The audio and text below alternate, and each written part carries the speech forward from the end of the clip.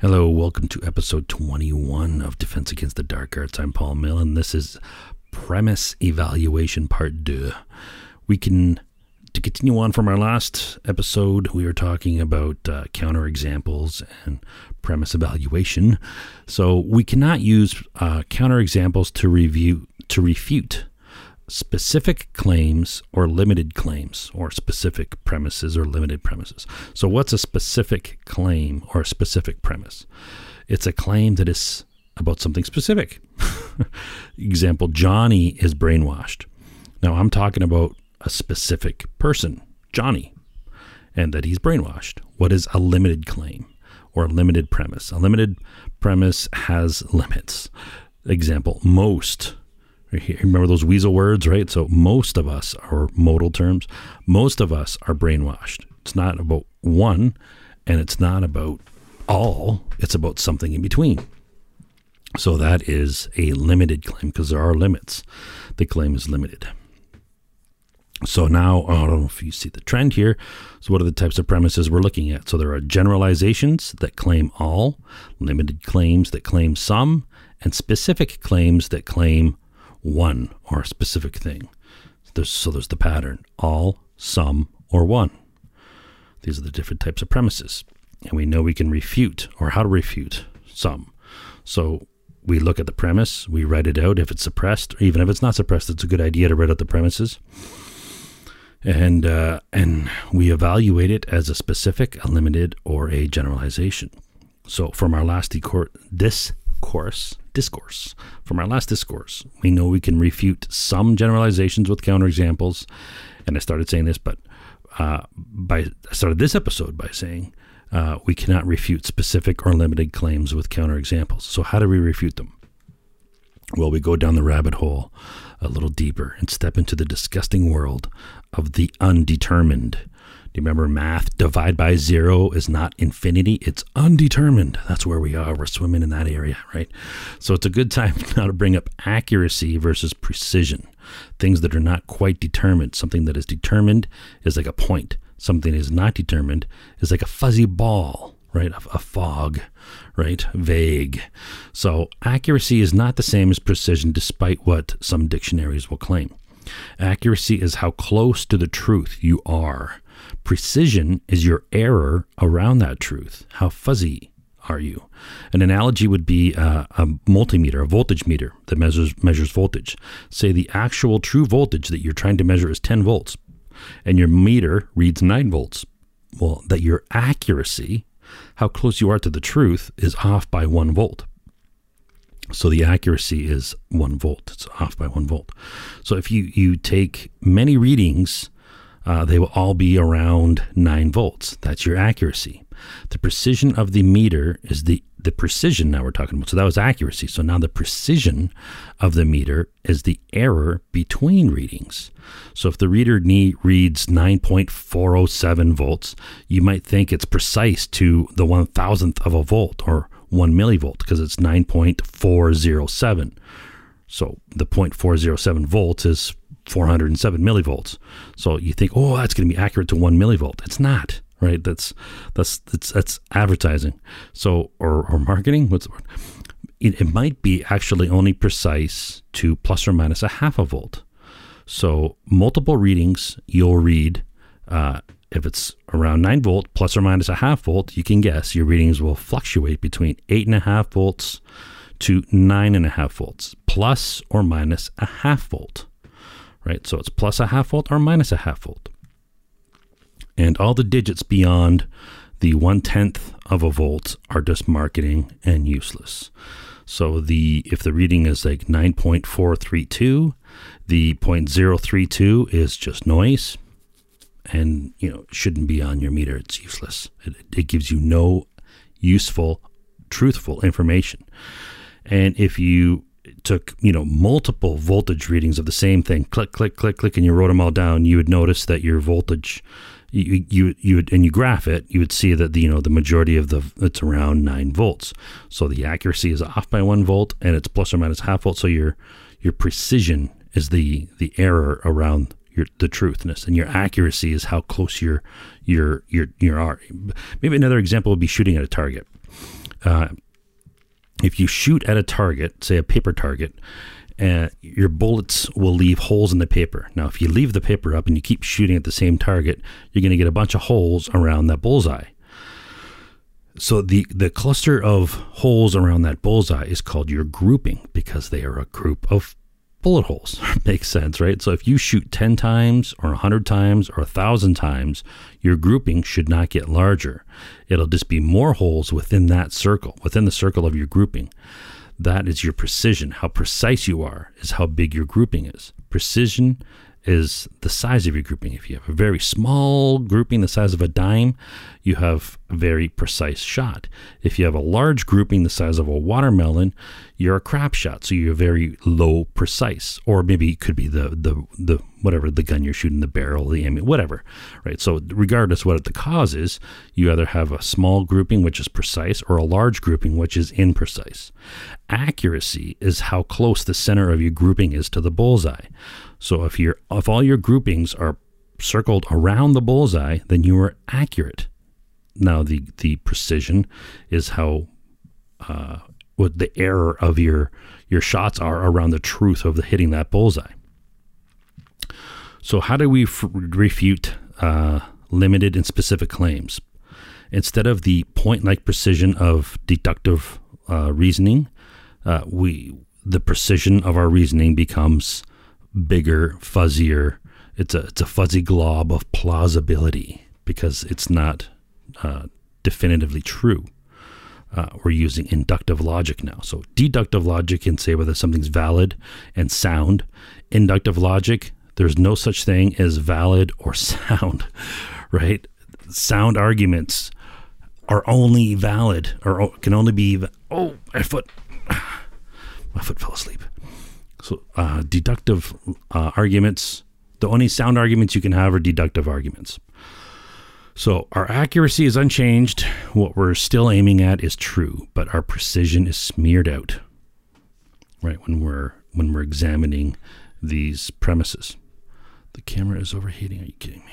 So we may not be able to say with 100% confidence that the argument is valid.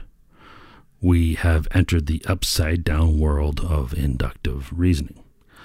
Plausibility is relative. It's not absolute. It's inexact, not exact. It's revisable, and it is not fixed. This is the fallible domain of science. Everybody who studies science, a lot of people who study science know that the fallible of the logic of inductive logic. And they know this full well when they give the results of their experiments, and they say, it might have a probability of being 1 in whatever 40 million chance of being true. So that might give you, statistical error. It's a probability. It's, 5 sigma, 6 sigma, whatever confidence level, right? It's not definitively, right? So when people talk about science as if it's definitive, right? It's a probability. However, and it's fuzzy, right? It's precision. We're trying to get that precision smaller and smaller, so it's tighter and tighter and more precise. But the accuracy can be, who knows, right? So science may be a great achievement, but there are still many scumbags who work in science or university administrators who are detrimental to the truth and are damaging our faith in the scientific institutions, as well as certain donors and, political malfeasance. Right? Science may be open-minded, but there are many who work in science who are not. They're motivated by money, ego, or some other corruption of character. As we know, failed humans have no problem being successful in many fields, and that includes science.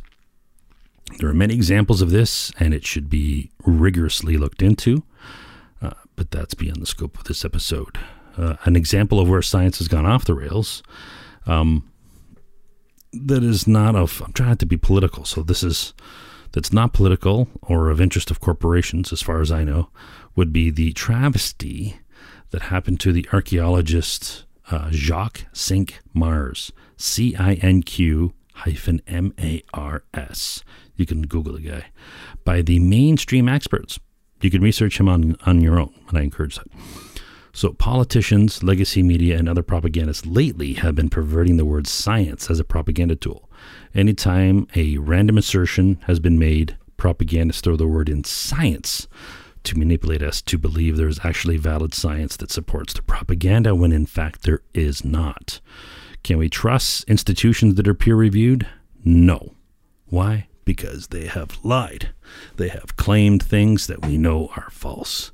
Now, I'm not talking about false in the terms of science and how science changes. I'm talking about things like this recent lab leak hypothesis with the Wuhan lab, when there were actually scientists who were saying it's been debunked, and they give bogus reasons. So they are literally debunking their own, what's the word I'm looking for? Credentials? Yeah, their own validity as scientists. I think it was a report I read. I remember getting into arguments about this with people, and I think it was the New England Journal of Medicine. I'm not 100% sure now, but they claimed the Wuhan lab leak was debunked, and the reason was because the strain was too different to not have occurred naturally. So I called bullshit. I called bullshit and was slammed by experts who called me all kinds of names, right, for questioning it.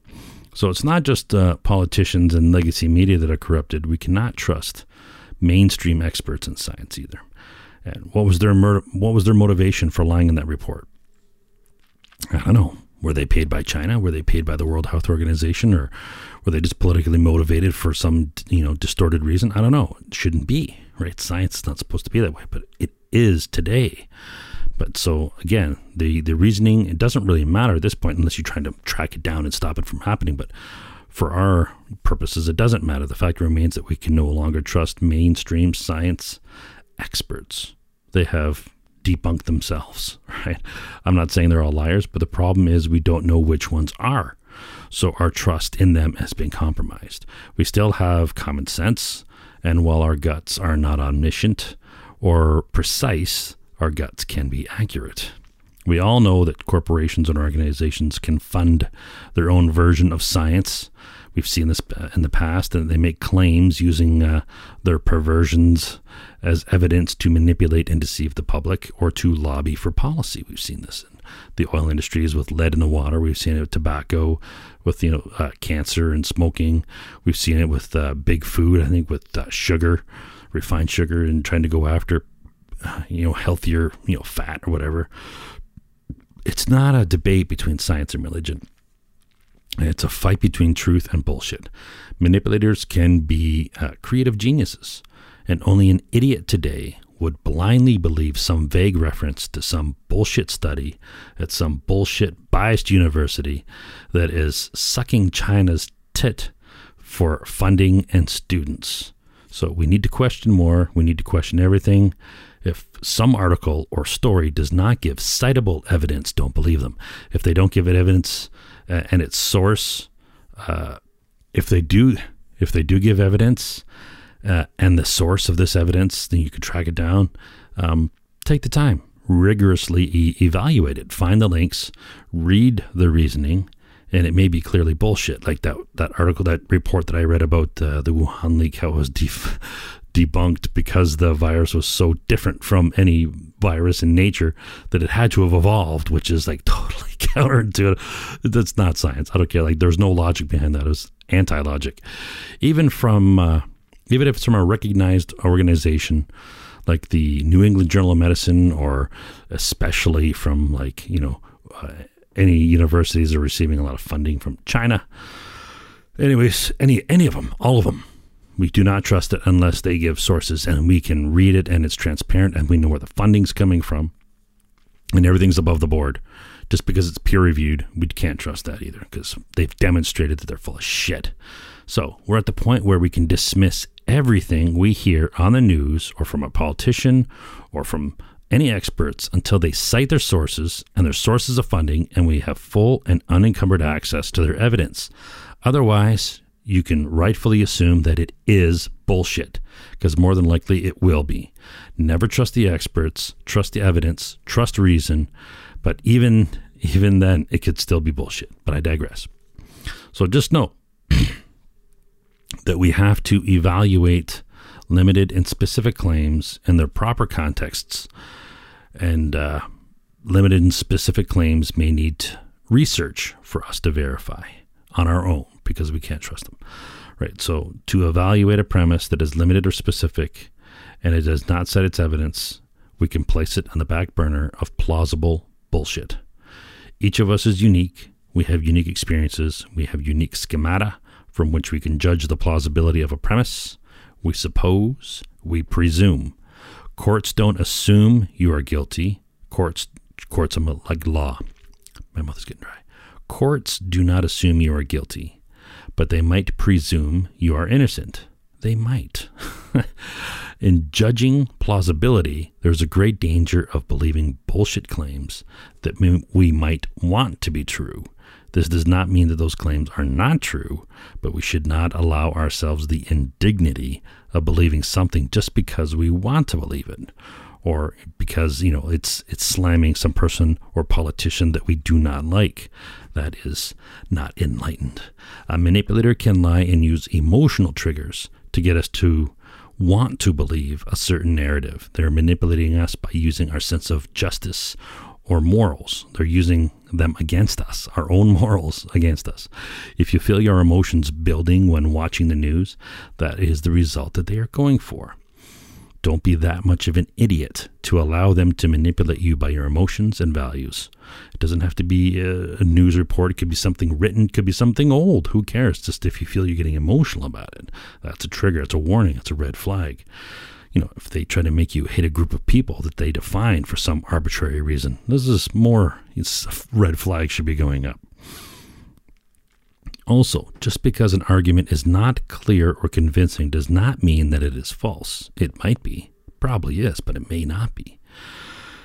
And just as cogent arguments may not be true. If an argument's cogent, you're like, wow, that sounds really good. Well, it may not be. That brings us to testimony. By experts or not, testimony has little weight when we use it to evaluate a premise. I don't know how courts function given how notoriously unreliable testimony is, even when someone is honestly trying to recall something. Memory sucks. I have a friend who is an RCMP who has a great line for this. He says, a short pencil is better than a long memory. Although I think it was Plato who argued, was it Plato? One of the old Greek guys, might have been Aristotle, I think it was Plato, who argued the opposite. He argued for memory, and he was against people writing things down, and he said we need to use our memory more and develop it like a muscle and not rely on writing things down. But it kind of makes you wonder, what did the ancient Greeks write things down on and with? Did they have pencils? Did they use quills? Papyrus? I don't know.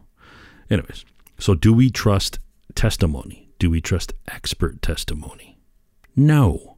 Why? Because even in court, even in the courts of law, defense can bring in qualified experts who are, who claim the opposite of the prosecution's qualified experts. So therefore, we have to come to the conclusion that experts do not agree. So which experts do you go by?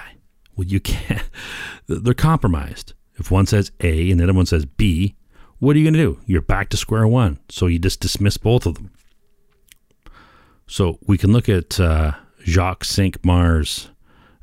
Not only did he broaden our knowledge of archaeology, he further exposed the incompetence of peer-reviewed mainstream experts.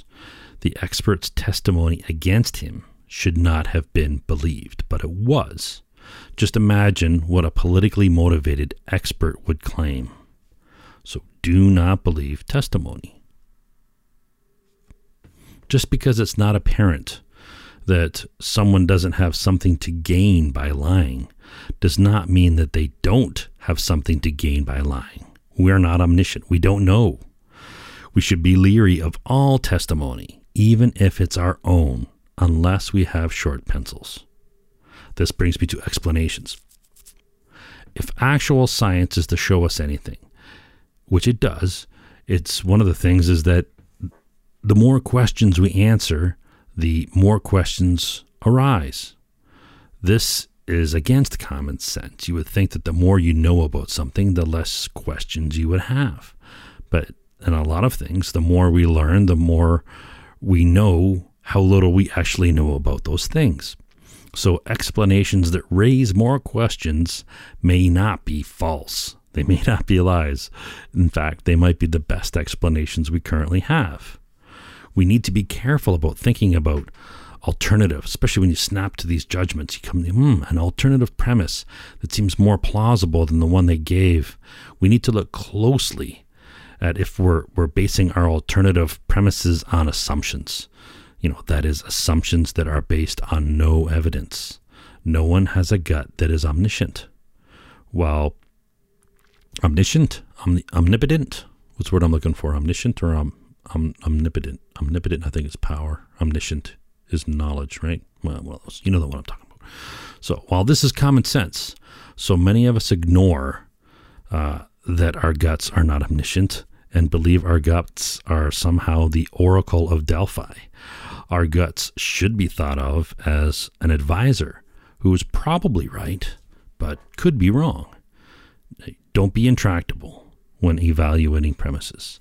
Lack of evidence is not evidence of absence. Don't trust anyone, especially the experts. Don't trust testimony. Look for generalizations, limited claims, and specific claims. Specific and limited claims need research to refute, unless you are already an expert, in which case you should not trust the expert and research it anyways. Next episode, we will remain deep in the rabbit hole and we'll be digging deeper in non-deductive arguments. Until then, take care.